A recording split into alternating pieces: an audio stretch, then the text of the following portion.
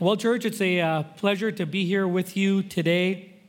We're going to be looking at John chapter 5, verses 19 to 47. And so if you have your Bibles, I'd implore you to turn there now. If you don't have a Bible, just grab one in the seat back in front of you. You're going to get the most out of this message if you have a Bible open in your lap. And so while you turn to John chapter 5, I'd love to share a story with you. Many years ago, it came time for my wife and for my in-laws to sell the house that they lived in. Now, our realtor at the time had set up a time and a date at his office with a potential buyer to come and to meet my wife and to meet my in-laws and to finalize the sale of their home. So on that day, it just so happened that my wife arrived early on her own, and the receptionist at the front desk asked her to take a seat in the waiting area. But it also so happened that the family who wanted to purchase the home also came in not long after her, and they sat in the very same waiting area, waiting for the realtor.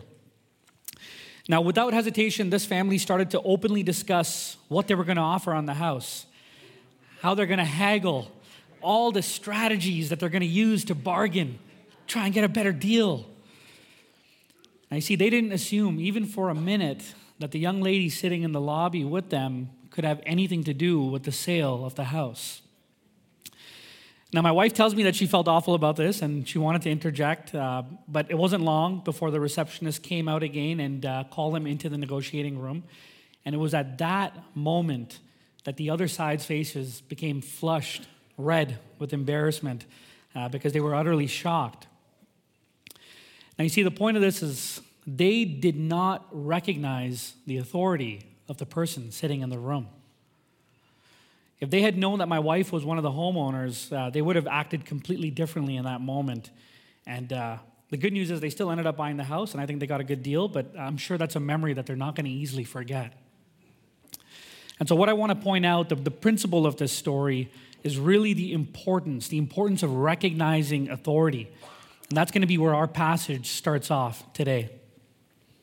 See, many people, including the Pharisees, including the other religious leaders, they simply did not recognize the authority of Jesus Christ. And a failure to recognize authority can have terrible consequences. And so that's why this issue of authority, it really is so crucial in our lives, I believe. And so today in John chapter 5, verses 19 to 47, you're going to see three ways that Jesus Christ is recognized as the supreme authority, which should cause you to grow in your faith and in your obedience to him. We're going to start off by reading verses 19 to 30. I'm going to ask if you could please stand with us as we read God's holy word. This is John chapter 5, verses 19 to 30. So Jesus said to them, "Truly, truly, I say to you, the Son can do nothing of his own accord, but only what he sees the Father doing. For whatever the Father does, that the Son does likewise. For the Father loves the Son and shows him all that he himself is doing. And greater works than these he will show him, so that you may marvel. For as the Father raises the dead and gives them life, so also the Son gives life to whom he will. For the Father judges no one, but has given all judgment to the Son, that all may honor the Son, just as they honor the Father. Whoever does not honor the Son does not honor the Father who sent him. Truly, truly, I say to you, whoever hears my word and believes him who sent me has eternal life. He does not come into judgment, but has passed from death to life. Truly, truly, I say to you, an hour is coming and is now here when the dead who will hear the voice of the Son of God, and those who hear will live. For as the Father has life in himself, so he has granted the Son also to have life in himself. And he has given him authority to execute judgment, because he is the Son of Man. Do not marvel at this, for an hour is coming when all who are in the tombs will hear his voice and will come out. Those who have done good to the resurrection of life, and those who have done evil to the resurrection of judgment. I can do nothing on my own. As I hear, I judge, and my judgment is just, because I seek not my own will, but the will of him who sent me." You may take your seats, church. Now, as we begin, I think it's important for us to understand the context of today's message. Jesus, earlier in this chapter, has just healed the paralytic man on the Sabbath. And there is a big uproar about this, especially with the religious leaders of the time. You see, they had accused Christ of doing what is unlawful. And in fact, they weren't just upset, they were enraged because Jesus is claiming to be equal to God. If you look back in your Bibles, verses 17 and 18, Jesus answered them here. He says, "My Father is working until now, and I am working. This is why the Jews were seeking all the more to kill him, because not only was he breaking the Sabbath, but he was even calling God his own Father, making himself equal with God." And so our text today begins with Jesus responding to them and, in fact, doubling down on the truth here. He's giving them more evidence. He's giving them evidence that shows that God is indeed his Father and that Jesus is indeed the ultimate authority, equal with God. And so we're going to start off by looking at verses 19 to 24. That's our first major point here for today. We're going to see Christ's authority over life. Jesus begins by establishing at the very beginning that he does nothing of his own accord. He only does what he sees God the Father doing. He establishes his authority here, I believe, by looking first at his source of authority. And so the Son of God receives authority from the Father, obeys him perfectly, and executes his will perfectly. One author says this: Jesus would have to be God in order to do this perfectly. What mere man can obey God perfectly at all times? Because you see, Jesus is saying here that it is impossible for him to act independently. He is perfectly carrying out the will of God the Father at every single moment of his life. And now, church, this is an intimacy with God that only God himself can claim. We as men and women cannot claim this. This is different from the rest of us. It's true that God does choose to reveal some things to us, but not all things. If you listen to the prophet Isaiah in chapter 55, verses 8 to 9, listen to what Isaiah says here. He's speaking, this is God speaking here. "For my thoughts are not your thoughts, neither are your ways my ways, declares the Lord. For as the heavens are higher than the earth, so are my ways higher than your ways, and my thoughts than your thoughts." And so, friends, for you and I, for most of us, we barely know what's happening outside this church building. We barely know what's going to happen even this afternoon or tonight. So for Christ to claim here that he is always being shown by God the Father what God is doing, of course, this is an outrageous claim to the religious leaders unless Christ is actually divine. Now look back at your Bibles, verses 20 to 21. He goes on to say, "And greater works than these he will show him, so that you may marvel. For as the Father raises the dead and gives them life, so also the Son gives life to whom he will." Now, church, we have a great benefit. We have this benefit of having our Bibles with us here by looking back in history at all that Christ has done. But you have to understand this, that for the people living in those times, and specifically in this discourse here, they had yet to see all of Christ's miracles. They had yet to see him feed the 5,000. They had yet to see him appear to the disciples on a stormy sea. He had yet to heal the man born blind. He had yet to show his authority over life itself by the raising of Lazarus in chapter 11 from the dead. And finally, his own glorious resurrection on the cross, perhaps the greatest miracle of all. And so you see, God here had no need to show them anything. And I think it's important for us to remember, lest for a moment we think that somehow God owes us evidence. He doesn't.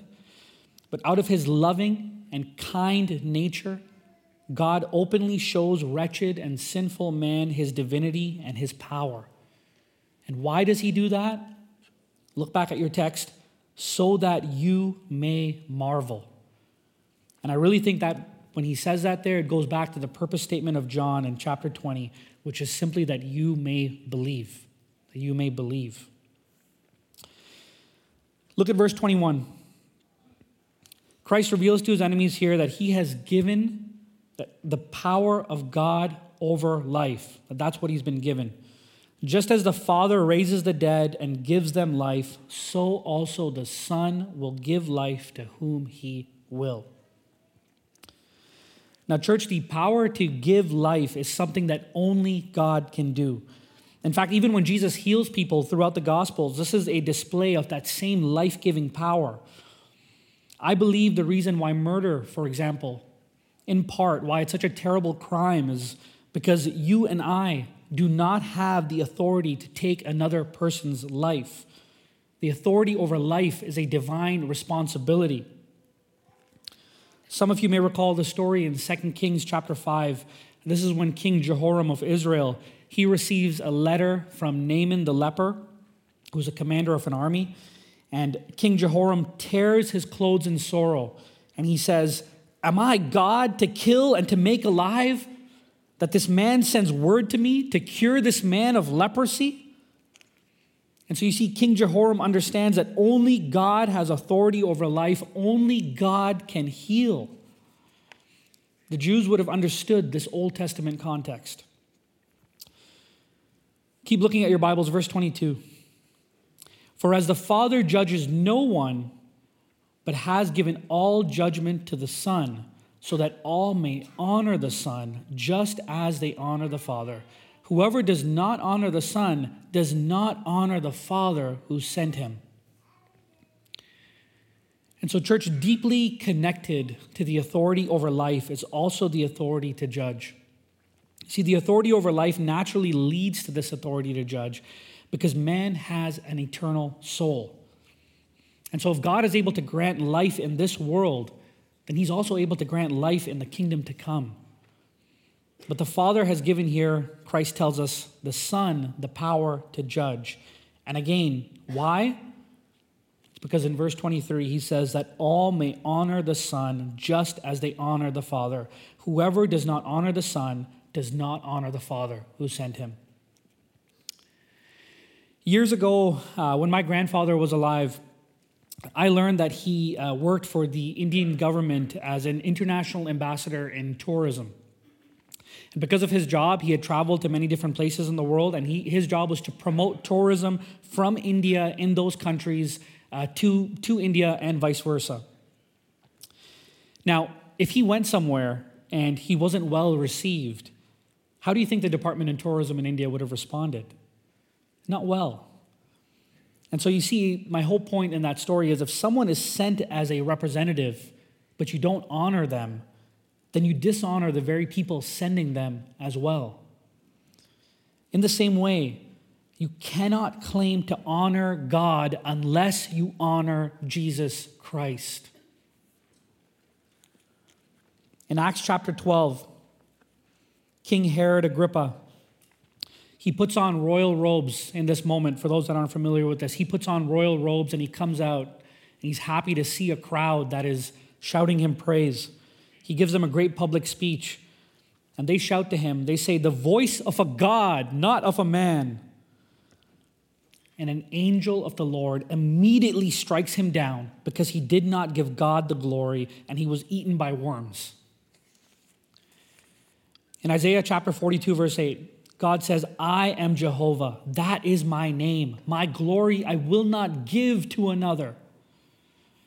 And so you see, God does not share his glory with men. And so when Christ claims here that God the Father desires him to be honored just as the Father is, either that is blasphemy or it is true. There is no middle ground. The truth is that Christ, the Son of God, and God the Father are equal with one another.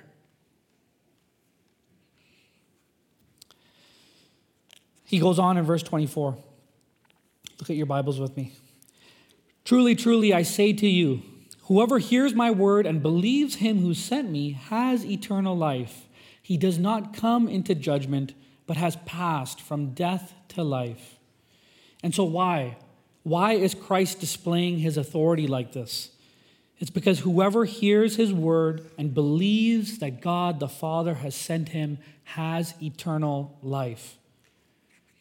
At the moment that you trust in Christ, his life-giving power, his authority gives you new life. You're born again. All of your sins, past, present, and future, are forgiven. But you also have eternal life in the age to come. You need not fear upcoming judgment. And that's because Christ himself is also the judge.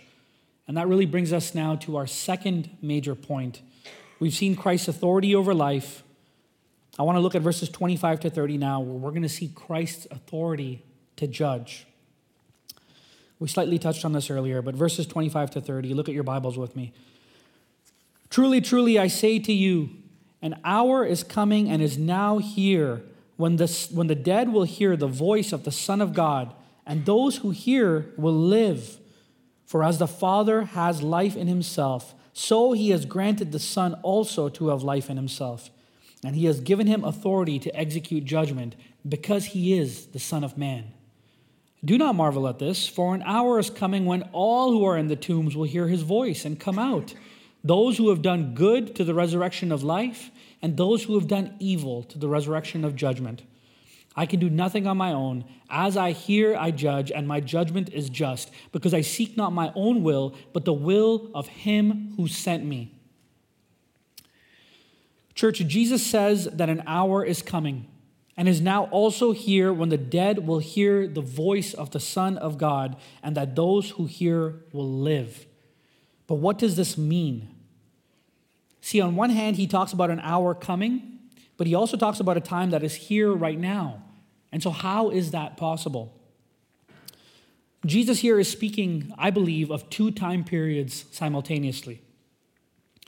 As I said earlier, the moment that you trust in Christ as your Lord and Savior, Ephesians chapter 2 that we read earlier today tells us that you have moved from death to life. And so that's the first time period. That's here right now. Your new spiritual life is given to you by God's Holy Spirit, which comes to reside in you the second that you trust in Jesus Christ.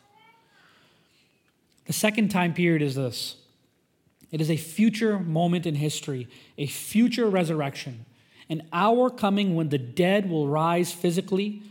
And I believe that this is a promise for a future physical resurrection of all mankind. I want you to hold on to that concept for a second. We're going to get back to that. Let's look at verse 26. For as the Father has life in himself, so he has granted the Son also to have life in himself.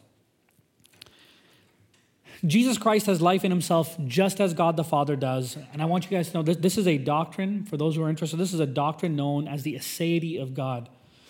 And the whole point of it is this. God is self-existent. He is self-sufficient. He's not dependent on anything else. It's an essential attribute of who he is. And so therefore, for the religious leaders at the time, if they see that Christ is claiming this for himself, then this is another claim to his divine authority.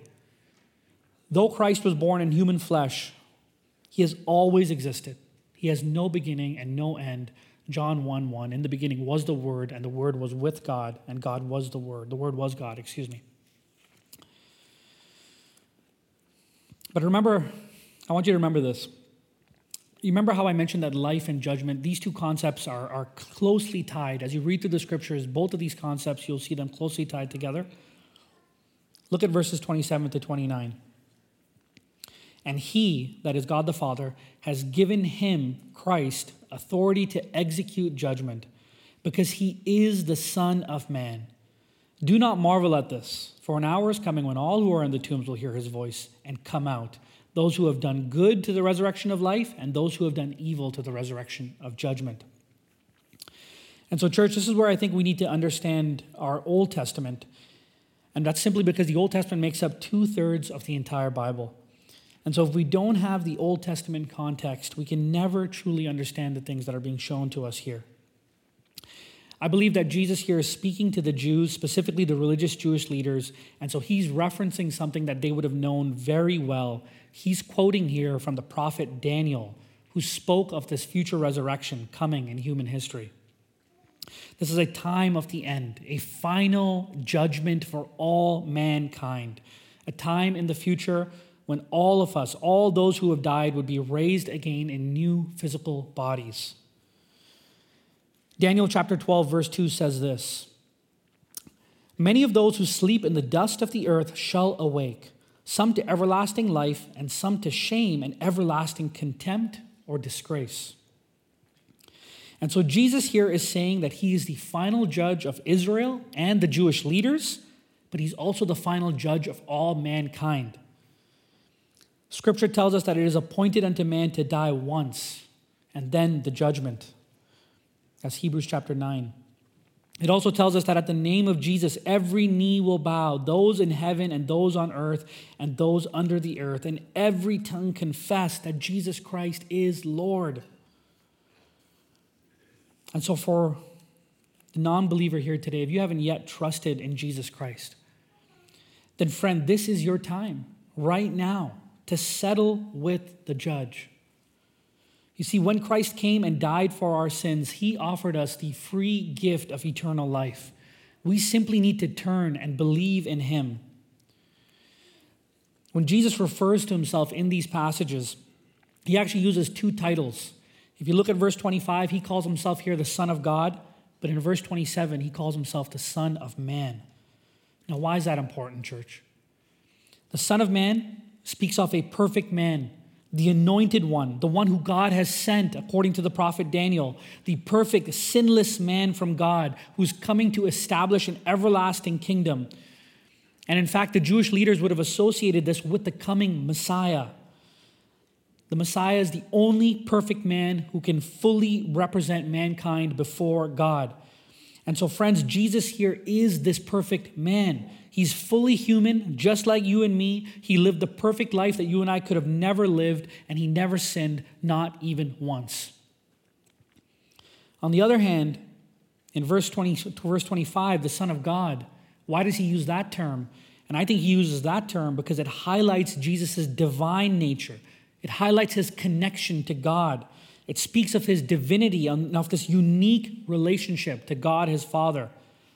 And so, yes, Jesus was fully man, but he was also fully God. The theological term for this is called the hypostatic union of Christ. Christ fully God, fully man. So those who trust in Christ and in his work upon the cross will come out to that resurrection of life that he quotes in verse 29. But those who do not trust in Christ come out to everlasting judgment, forever underneath God's wrath in a very real place called hell. See, you cannot enter into heaven without having your sins forgiven. When you get to the judgment seat, it will be too late. It's by the immeasurable grace of God that in his everlasting and steadfast love, Jesus came to save us.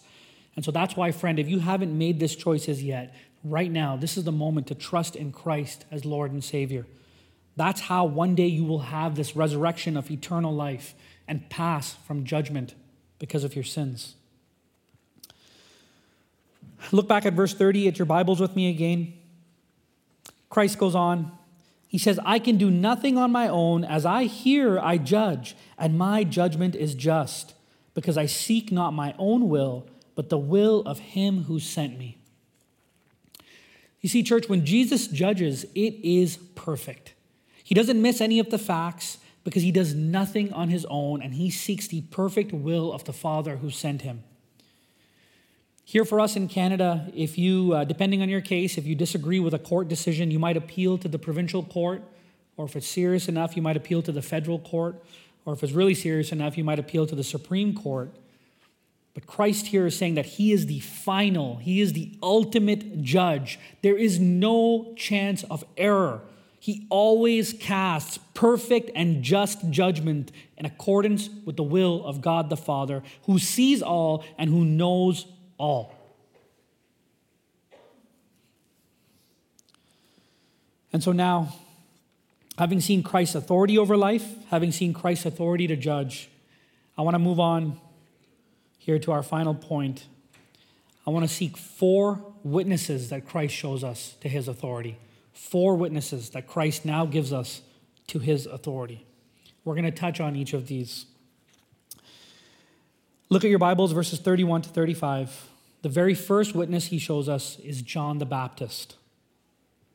If I alone bear witness about myself, my testimony is not true.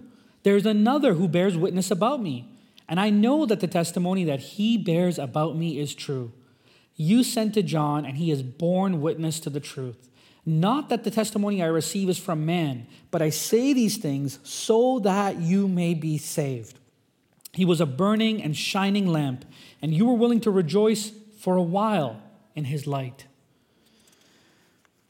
According to Old Testament law, Deuteronomy chapter 19, in Jewish law, something could only be testified to as the truth if it had a minimum of 2 witnesses, preferably 3. And so Jesus here actually gives us 4 witnesses. Christ is presenting these religious leaders with evidence. This is almost like a legal case going on. He's showing us evidence after evidence after evidence. And so the first witness, as I said, is John the Baptist. We're not going to get into the entire life of John the Baptist, but here's the summary that you should know. John was a man. He was sent from God. His life was prophesied 700 years before he was born. The prophet Isaiah spoke of his coming as a forerunner to Christ. John was known as this voice crying in the wilderness, urging people to repent, to prepare the way for the Lord. And so his entire life, he was pointing everyone to Jesus Christ, saying, "Behold the Lamb of God. Repent, for the kingdom of God is at hand." And so John pointed everyone towards Christ. I think there's really much more to do with John's life, and we've covered that previously in our sermon series. And so if you haven't seen it as yet, I would encourage you to go back into our series. But long story short here, John was a divinely sent prophet, and he testified to Jesus' divinity and his identity as the perfect, spotless Lamb of God. In verse 34, Jesus goes on to say, "Not that the testimony I receive is from man, but I say these things to you, that you may be saved." And so frankly, church, even though John spent his entire life, his whole life, preaching about the coming of Christ and this need to repent, Jesus doesn't need John's testimony because he doesn't need testimony from men. And so then why does he share it? Why does Jesus even bring this up? Because of verse 34, so that you may be saved. You see, this is the love of Jesus Christ, that even in the midst of their unbelief, Christ shares the testimony of John so that we may understand and believe who he is in order to be saved. Now I'm going to move on here to the next witness. The next witness, you find them in verse 36. "But the testimony that I have is greater than that of John, for the works that the Father has given me to accomplish, the very works that I am doing, bear witness about me that the Father has sent me." And so if you don't believe in the authority of Christ based on John the Baptist's witness, Jesus says then that you should believe in a greater testimony, the testimony of his own works, his own miracles given to him by God the Father to accomplish. Now, a few months ago, a friend of mine, he sent me a short video, and it's a video of a man who looks just like a normal guy, but he goes to the gym dressed up as a janitor. He wears a custodian uniform, and he goes around to these super muscular guys, and he tells them that they're lifting the weights wrong. Now, these guys get upset at him because he doesn't look like he can lift even half their weight. Each of these men are probably 250 pounds of muscle or more, and so they laugh at him. But then he ends up putting them to shame by lifting those incredible amounts of weight far more easily than they can. And their jaws drop to the floor. You see, what they don't know is that this man is secretly an elite power lifter. He's not actually the gym custodian.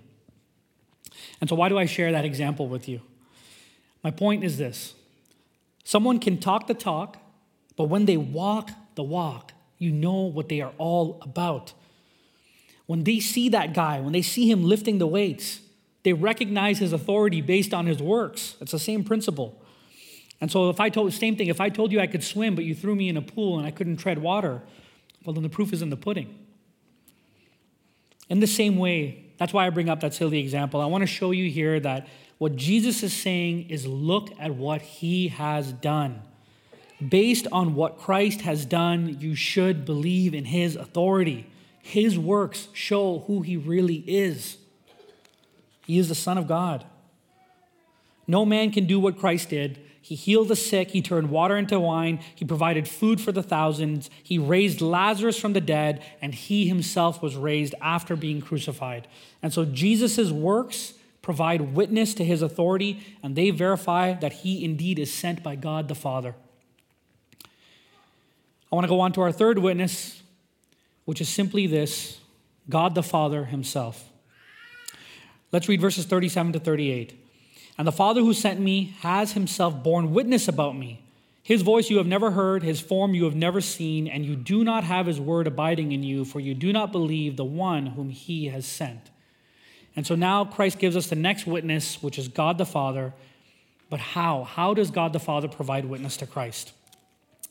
There is much debate over this passage. If you look it up, there's lots of different views on this.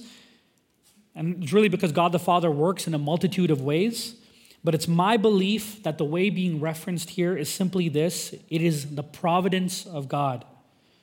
And so that doesn't just mean provision in the sense of food or shelter, but really God's providence encompasses his sovereign hand, how he cares for, how he sovereignly orders and allows things in this world. And so I think we see God's providential hand throughout the life of Christ. We see him leading Christ in all that he does, whether it's Christ's miraculous virgin birth, whether it's God leading Joseph and Mary to escape Herod, whether it's Jesus being born in Bethlehem, which is a fulfillment of prophecy, whether it's him being raised in Nazareth, or even Isaiah 53, which the Jewish leaders would have known, that foretell the suffering servant and the events of Jesus' life. So God's providential hand throughout history has led to the birth, death, and resurrection of Jesus, fulfilling a multitude of prophecies. The Jews also believe that God is able to control the events of history because they understand his sovereign hand. And yet, Christ says they do not have God's word abiding in them because they do not believe the one who God has sent. And so the scriptures tell us that Jesus is this perfect embodiment of God and human flesh. Remember Colossians 2:9, it says, "In Christ the whole fullness of deity dwells bodily." The image of the invisible Father made known to us in the person of Jesus Christ. And so therefore, by the religious leaders here rejecting Christ, they know not the Father's witness either. And then lastly, the Lord goes on and he gives us now the final witness to his authority, which is the testimony of the scriptures themselves. We're going to see this quickly in verses 39 to 47. You search the scriptures because you think that in them you have eternal life, and it is they that bear witness about me. Yet you refuse to come to me that you may have life. I do not receive glory from people, but I know that you do not have the love of God within you. I have come in my Father's name, and you do not receive me. If another comes in his own name, you will receive him. How can you believe when you receive glory from one another and do not seek the glory that comes from the only God? Do not think that I will accuse you to the Father. There is one who accuses you, Moses, on whom you have set your hope. For if you believed Moses, you would believe me, for he wrote of me. But if you do not believe his writings, how will you believe my words? You see, church, the religious leaders at the time thought that by intensely studying the scriptures, that somehow their religious devotion or their knowledge would grant them eternal life. But you see, they missed the point. The main purpose of your Bible, the main purpose of the scriptures is to bear witness to Jesus Christ. The Pharisees were willing to receive false prophets because they wanted their own God. They wanted their own version of Jesus. But ultimately, the leaders here, we can tell, they wanted their own kingdom. They wanted their own version of their God serving them instead of them being the one to serve the one true God and his kingdom. And so I think if we're not careful, church, the same exact thing can happen to us today. Do we want the Jesus of the Bible? Or do we want the Jesus who will make us healthy, wealthy, wise, and serve all of our own desires? You see, the real Jesus calls us to repent, to carry our crosses. The real Jesus will challenge you to turn from your sin, to give up the things of this world and follow him. And so have you been recognizing the authority of Christ? Have you been following him above everything else? Verse 44, how can you believe when you receive glory from one another and do not seek the glory that comes from the only God? And so the religious leaders here, you see, they're seeking glory, they're seeking recognition from one another, but Christ is saying that their wrong motives actually prevent them from believing. He knows their wicked hearts. He knows their desire for their own glory. They instead should have been seeking to receive glory from above. Verse 45, do not think I will accuse you to the Father. There is one who accuses you, Moses, on whom you have set your hope. For if you believed Moses, you would believe me, for he wrote of me. But if you do not believe his writings, how will you believe my words? The religious leaders thought that by hoping in Moses, that by following Moses' teaching, by fervently knowing the law, by their legalism, and also by being from the physical line of Abraham, they thought that they knew God and they would have guaranteed inheritance into the kingdom. But they missed the point. Jesus says here that they have a false hope in Moses because Moses' teachings all point to him. And again, they couldn't see it. So if they didn't believe in Jesus, they didn't truly believe in Moses' words either. And so that's the final witness given to us, the witness of the scriptures themselves, inspired by the Holy Spirit and written through the Old Testament prophets. And so, church, that's what we see today. We see the supreme authority of Jesus Christ. We see his authority over life. We see his authority to judge. And we see his authority testified to by at least 4 witnesses. Now, I do want to show you one last thing. And so I want you to look up at the screen with me, if you will. Just take a moment here and look at all of the evidence presented to us. I'm not going to go through each and every single point on there. But if you look at all of the evidence presented to us in just what we read here today, this is the evidence of Christ's divine authority in just these verses alone. So, church, Jesus Christ is who he says he is. There's so much proof that the authority of Jesus Christ simply cannot be denied. He is equal to God, and he is God. He's not just a prophet. He's not just a teacher. Fully God, fully man. And so as our message comes to an end, I want to exhort us to apply this to our lives. This week, I'll tell you one last quick story. This week I went to our youth and young adults intern. His name is Justin Barnes. And I asked him, I said, Justin, what does it mean to you that Jesus is the supreme authority over everything?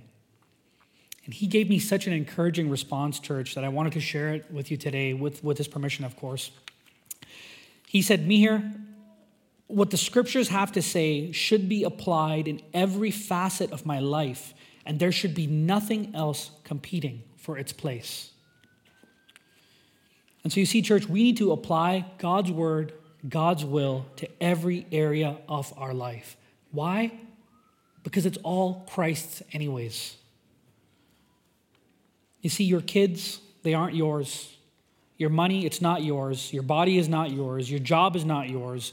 Everything falls under the authority of Jesus Christ. And so at the end of the day, for the believer, we are simply stewards. We're simply stewards who's one day we're going to account to the highest authority. And so I want to ask you, church, are you actively seeking to live in light of the authority of Jesus Christ?